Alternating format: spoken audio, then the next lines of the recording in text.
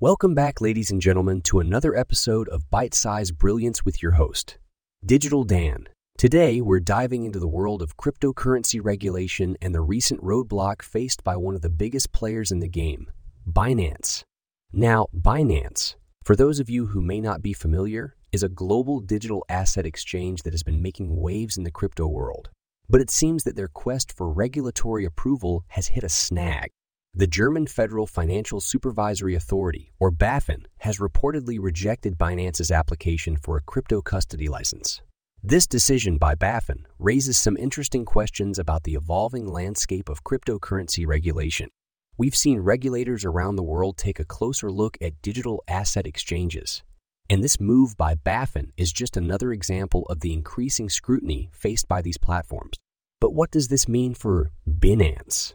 Well, it certainly poses a significant challenge to their operations in Europe and the United States. Without a crypto custody license, Binance may face limitations on the services they can offer in these key markets. It's a hurdle that they'll need to overcome if they want to continue their global expansion. And it's not just Binance that's feeling the heat. As regulators tighten their grip on the crypto industry, other exchanges may also find themselves facing similar hurdles. It's a sign that the days of operating in the wild west of cryptocurrency may be coming to an end. So what's next for Binance? Will they be able to navigate these regulatory waters and come out on top? Only time will tell. But one thing is for sure.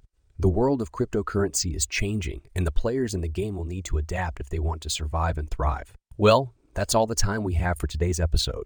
I hope you enjoyed diving into the world of cryptocurrency regulation with me, Digital Dan. Remember, stay curious and keep exploring the ever-evolving landscape of technology and finance. This podcast was co-produced by Daniel Oronoff and Mogul Media IE.